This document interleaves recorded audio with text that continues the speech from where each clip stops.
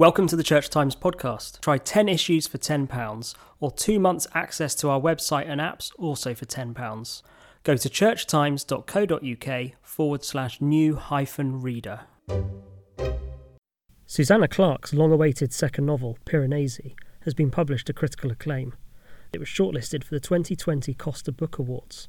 Clarke's 2004 novel, Jonathan Strange and Mr. Norrell, has sold more than 4 million copies worldwide and been adapted into a BBC television series.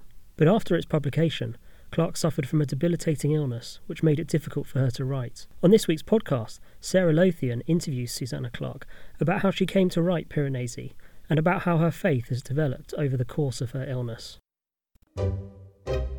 Susanna, many congratulations on your nomination for the Costa Novel Award for Piranesi. It's your second novel. You recently said that you weren't sure whether it was a book you could write after the long illness that took hold following the publication of your debut, your widely acclaimed debut, Jonathan Strange and Mr. Norrell. Could you tell us a bit more about that? Yes. Shortly after Strange and Norrell was published, I was at a dinner party and I fainted. And shortly after that, I just became, I was tired all the time and not feeling myself at all. And it was eventually diagnosed as chronic fatigue, ME. And I was trying very hard to work on the sequel to Jonathan Strange and Mr. Norrell, which I very much wanted to do. But time went by, and one of the problems that you get with chronic fatigue is you're very likely to get sort of brain fog, and it's very difficult to think, it's very difficult to put ideas together, it's very difficult to make decisions. And I eventually realised that it was totally impossible to write a large, complicated novel if you have brain fog. It took me quite a long time to realise this, but I did work it out eventually.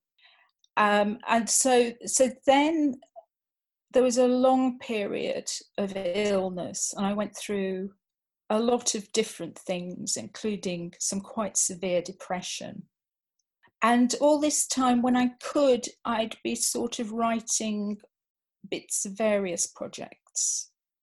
But it wasn't really until, I don't know, almost like 10 years after I'd first got ill, the television series of Jonathan Strange and Mr. Norrell was being filmed, and I was invited to go up to Yorkshire and see some of the filming. And I found that just wonderful. Just seeing people doing something creative, particularly something creative with an idea that I'd had, was kind of, it was just glorious. And everyone was so lovely to me, and they were treating me like I was an author. And I thought, I'm not an author, I'm just this ill woman who's been ill for a very long time. But they didn't seem to think so. And so I had got to a point there then when I was writing a bit more, and that kind of gave me a bit of confidence. I thought, well, maybe I can do this again. Maybe I could try. So I looked at all the various different projects that I'd been working on over the years, and I looked at the one which wasn't at that time called Piranesi, but it was this very strange idea that I'd had originally, I think in my 20s, this idea about a man who lives in an enormous house, possibly an infinite house in which oceans are imprisoned. And I thought, that's quite small. I'm pretty sure that's quite a small thing. Maybe I can manage to do that. So I sort of concentrated on that project and managed to finish it, which was astonishing to me and astonishing to my husband, and I think astonishing to my agent, but I managed it. And the Costa, being shortlisted for the Costa is just lovely. It's just, when I think about how I felt this was a project that so nearly, I mean, there was so much lined up against it ever being completed. It is rather wonderful that it's now on a shortlist for a very lovely thing. I mean, I think the Costa it's a nice prize. I like the way there's the poetry part, and there's the children's part, and there's a biography part. It's I just find it really interesting. And one of the sort of taglines for the Costa Awards is enjoyment of reading. That's one of the things that the judges are looking at, and Piranesi is just so much joy in it. I found one of my colleagues at the Church Times in the book team said that she laughed out loud, especially over the dialogue between Piranesi and the knowing other. And she says that's when she recalled the magician's quarrels in Morel and Strange. She thinks otherwise the two novels have very little in common. Is that a fair statement? I think, yeah. I mean, Piranesi is about this guy who lives in this house, and as far as he's aware, there's only one other living person in the world he calls the other.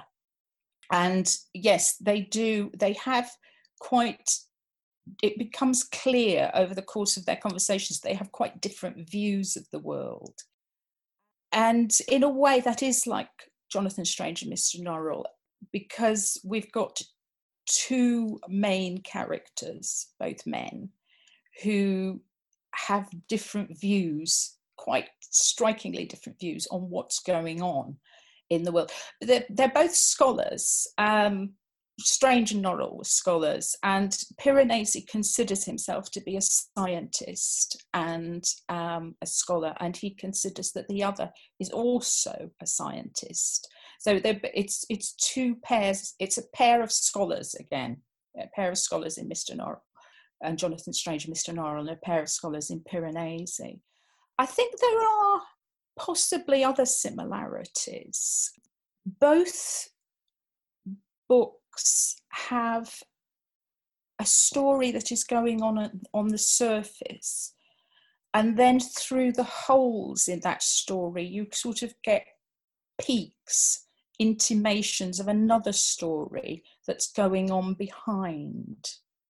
In Jonathan Strange and Mr. Norrell, there's what the two main characters are doing and all their friends and the various characters in Regency England. But behind that, there's you sort of get little peeks at what this much older magician, the Raven King, John Usglass, might be doing.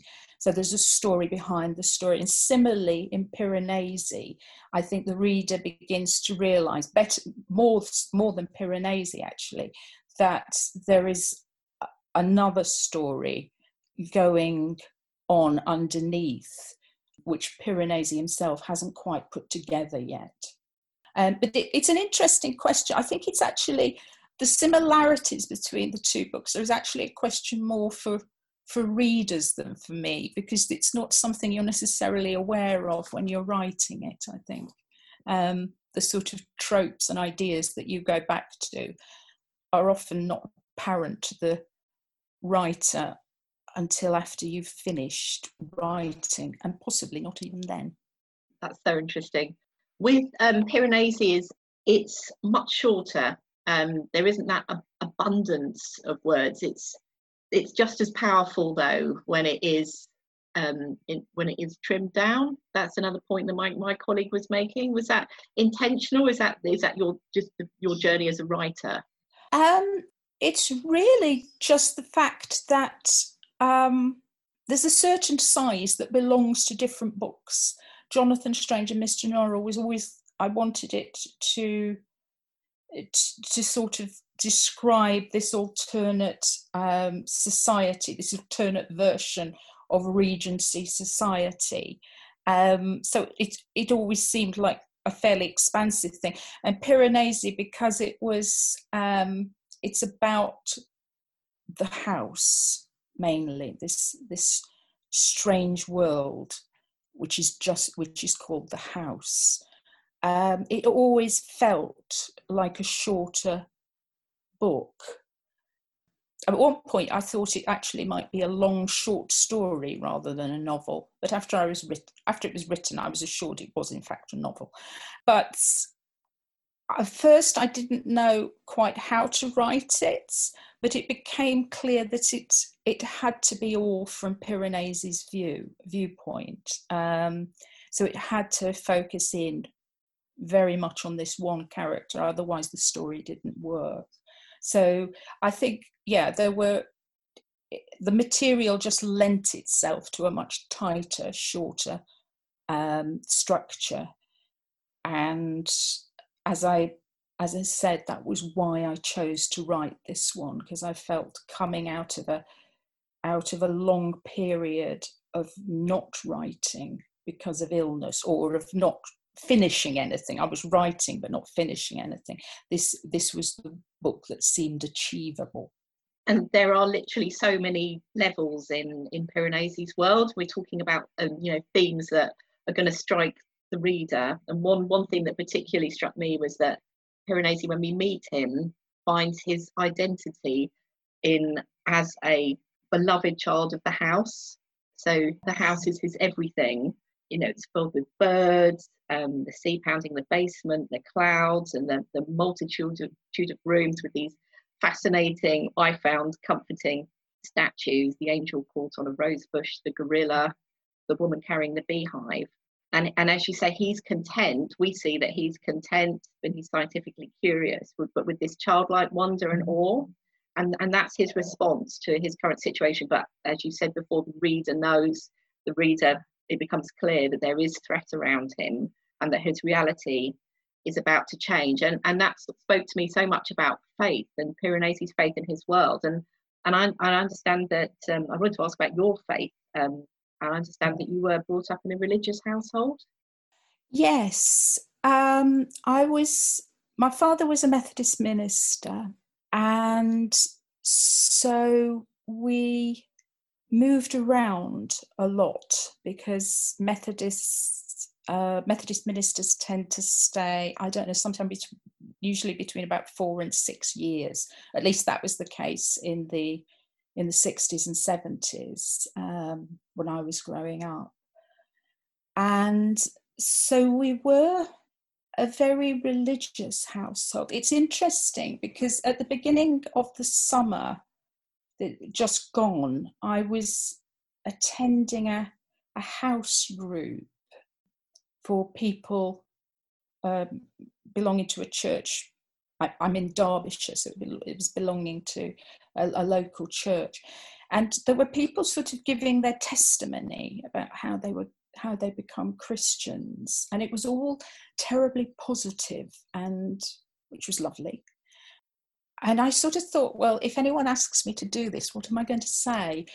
Because in many ways, I think my faith is about trying to get back to a place of faith after rewind slightly. The faith, the religion of my childhood, I think in many ways did not suit me. I found it quite problematic. I think it was partly to do with the fact that, as I say, we moved from place to place. So we'd wind up in these churches where my father was going to be a minister, and we, the children, would be we'd be the new people. It was often quite difficult to fit in. We'd have different accents than the local people. So I think for me, what happened in the end was that a certain sort of Protestantism got associated in my mind with being quite isolated, with being quite alienated from the people around me. I don't know if that makes sense, but it is sort of how I felt. And I think it's that has made Christianity in many ways quite difficult for me. And so it's been a kind of journey on trying to overcome, in a way, my prejudices against Christianity, based in this feeling of these other people are here and they're Christian and they're sort of wanted, but I'm kind of on the outside of that. So it's very much been a process of trying to overcome that. But when I got ill, I was in Cambridge and I started attending a church there. And it was an Anglican church, and it was quite different from any church I'd been to before. It was a church very free, I would say, from dogma. You felt you could say anything. You could put any question. Nobody would be shocked. You could tell people that you were struggling with this or that part of doctrine, and nobody would be alarmed or immediately sort of rush in to correct you. You were kind of allowed to develop at your own pace, and I found this incredibly welcoming, and it sort of gave me a space, I think, to sort of put my sort of hurt feelings from my childhood aside, and to sort of explore and think, well, what do I actually think about all these things? So I think I was very lucky to find that church, because I think a church which is secure enough to allow people space to explore without wanting to correct them or sort of bring them into line, I think it's actually quite rare. So nowadays, in these days of Zoom, in these days of lockdown, I'm also, although I'm based in Derbyshire, I'm also attending on Zoom a church in Cambridge, not the original church, a different one. This is St Clement's, which I went to a few times when I was visiting Cambridge. St Clement's is only a few hundred yards from Magdalen College, and when Rowan Williams was the master of Magdalen, he used to preach at St Clement's occasionally. So I was told this, and I went along. And it's an Anglo-Catholic church, which I personally love. I kind of think God has been pushing me sort of Catholicwards for a while. I feel very at home with the liturgy and the sort of sense and the pace of the services.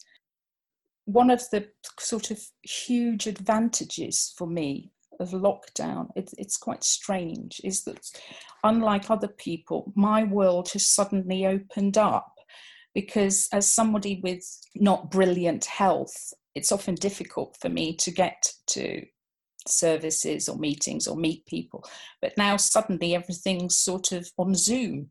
They come to me on my sofa, which is rather brilliant.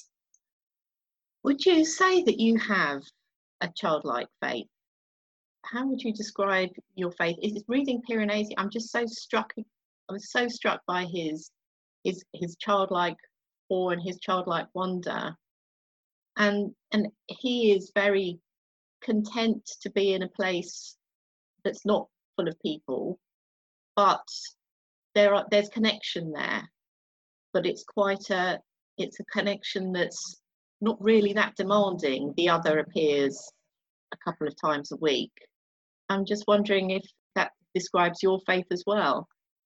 That's a very interesting question. I'll tackle it in two parts. I think the Piranesi's sort of, as you say, almost childlike sense of connection to the house, to his surroundings, to the world, that came from Owen Barfield, it's very much influenced by Owen Barfield, who was one of the Inklings, who Owen Barfield influenced Tolkien and C.S. Lewis. And years ago in Cambridge, I heard Malcolm Guite give a series of talks on the Inklings, and one was about Owen Barfield, and this struck me very much.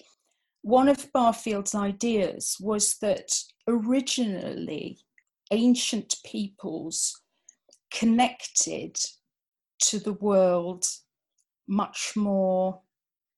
They had a much deeper connection to the world. We, modern man, we sort of think of ourselves as consciousnesses inside our heads, and the world is out there, and we're sort of looking out at the world, but there's this sort of gap between us and the world. Barfield's idea was that ancient peoples, earlier peoples, did not experience the world in this way. They felt this very deep connection. They felt of themselves as a part of the world. Their life and the life of the world was sort of the same continuum. They were, the things that happened to them and the things that they did were part of a much larger drama that was going on, in which the world and the gods were included. And I found this a very striking idea. Barfield called it original participation. And in Piranesi, one of the things I was trying to do was to describe, as best I could, what that might have been like to feel that your life was just part of a greater life that was going on all around you, and to feel this sense of connection and not to feel that kind of gap, that alienation, which we tend to feel. So that was a very deliberate effort on my part to sort of, that Piranesi should feel like he perfectly belonged in the world in which he found himself, and that the world was benevolent, and that it really cared for him and he for it. On the question as to whether I have a faith that's like that, I would say I wish I did. I remember someone once saying that Christianity was very simple, and I thought, well, it might have a simplicity, but it's not a simplicity that I think is necessarily easily grasped at by human beings. I think it's a simplicity that you try and work towards. So you kind of, at least I feel that I'm kind of struggling towards a simpler, more childlike faith, but I'm trying to sort of get rid of all the neuroses and the difficulties that have accumulated, like barnacles, trying to scrape them off and get back to a simplicity, something like that. There's a sort of marine image to go with Piranesi. So I think this fits in from quite personal point of view. So Piranesi's childlike faith. So there's an obvious reference right at the beginning. There's a quote from C.S. Lewis's The Magician's Nephew. And when I was a child, those stories, The Magician's Nephew was a favourite book. It allowed me to actually explore questions like reality and going into the image of going into different worlds, into different realities. And I mean, maybe I'm just looking in the wrong place, but when I read Piranesi, I was plunged back into that world again. It sort of provided me like an almost like a safe space to think about subjects like that, where that I don't find safe spaces in our current culture. So there's Black Mirror, the Black Mirror series that, you know, is quite bleak. There's not much comfort there. And for me personally, when I find myself thinking about concepts like eternity and the nature of consciousness, it can be a sign that I'm about to sort of enter a depressive bout. There's no sort of real answers or comfort. And I have found comfort in faith, but sometimes in our sort of religious culture, and I'm not, I don't have a theology degree. I'm not academic particularly, but I'm just wondering if there is something missing in our religious culture in the UK. I see lots of dry discussions about doctrine, and Anglicans having arguments on Twitter. And I just found Piranesi a wonderful, safe place to I've just found it very comforting. Well, thank you for saying that. I mean, I think that was definitely something that I was going for, that Piranesi finds joy in his connection with the house. The house is a place which he thinks is infinitely beautiful and also infinitely kind to him. There are dangers there. There are perils. The tides come up. It is possible, if you don't understand them the way he does, to get caught by the sea. In some ways, his life is quite difficult. He has to feed himself. He has to fish and gather seaweed and feed himself, and his clothes are always wearing out, and he has to mend his glasses with fish leather, which doesn't sound very it doesn't sound very good at all, really. So it's not a terribly easy life, but it is a joyful life.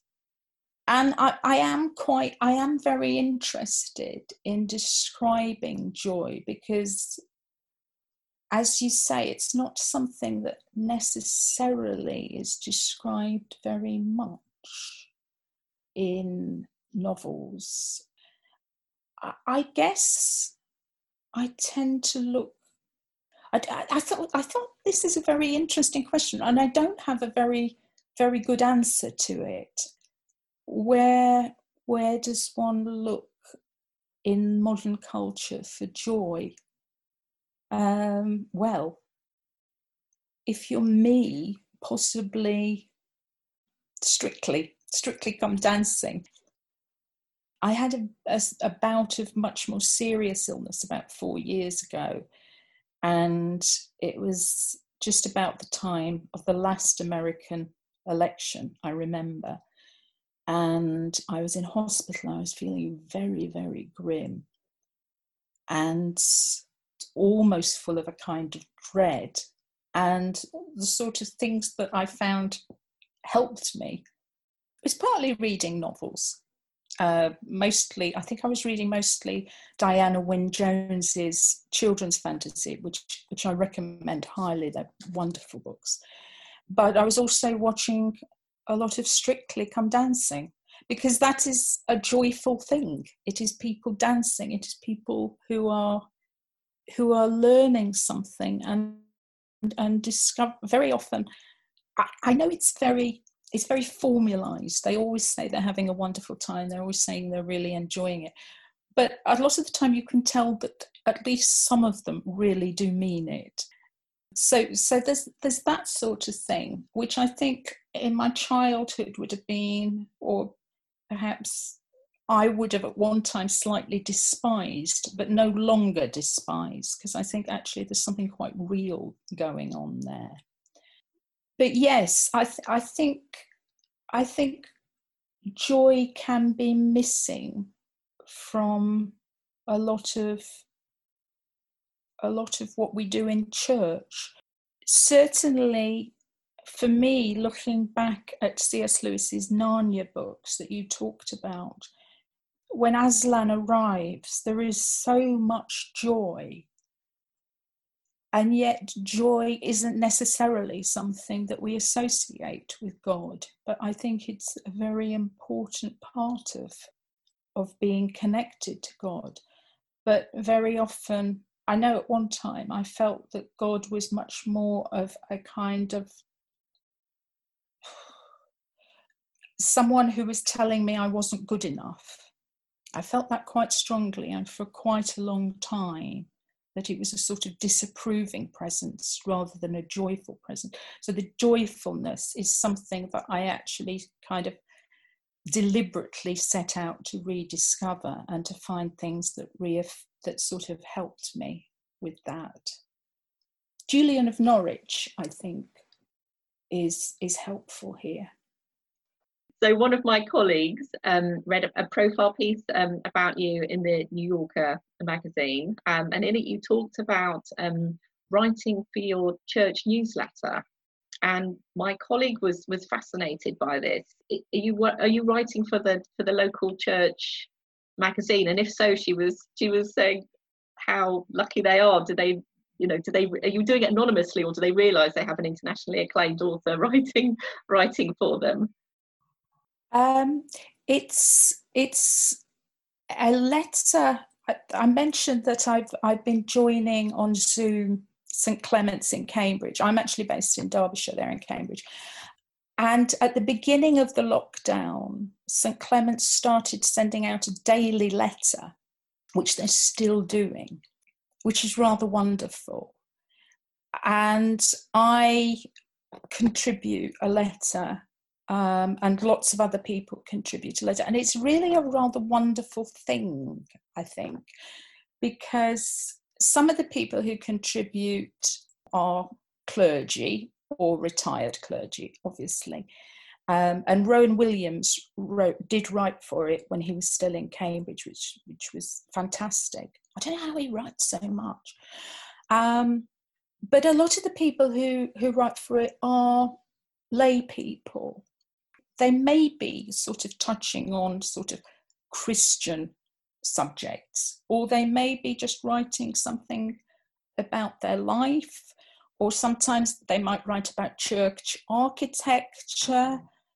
It's a huge range, and in actual fact, I think very often the lay people's letters are actually more interesting than the sort of clergy letters, which tend to read a bit like, or may read, not all of them, but sometimes they read a bit more like sermons. And there's nothing wrong with that, but it's just the wide range of these letters, which are called Dearly Beloved, and they have a much wider readership than the number of people who at the moment come to the church services. So there's a lot of people that these letters are reaching. So in answer to your question, yes, they know who I am, but I don't think it's, I mean, I actually find the letters quite difficult to do. It's a very different thing than writing a story, to kind of find something to say to people within a Christian context. And very often I feel quite nervous about it. But it's something I enjoy doing, and I very much enjoy just the breadth of these letters. They're brilliant. Thank you for listening to this week's episode of the Church Times podcast. You can find more news, analysis, comment and book reviews on our website, churchtimes.co.uk. If you are not yet a subscriber to the Church Times, you can try your first 10 issues for just £10. You'll get the paper delivered to your door every Friday, plus full access to our website and digital archive. Go to churchtimes.co.uk/subscribe to find out more. The music for this podcast was provided by Sought After Sounds. Tune in next Friday for the next episode.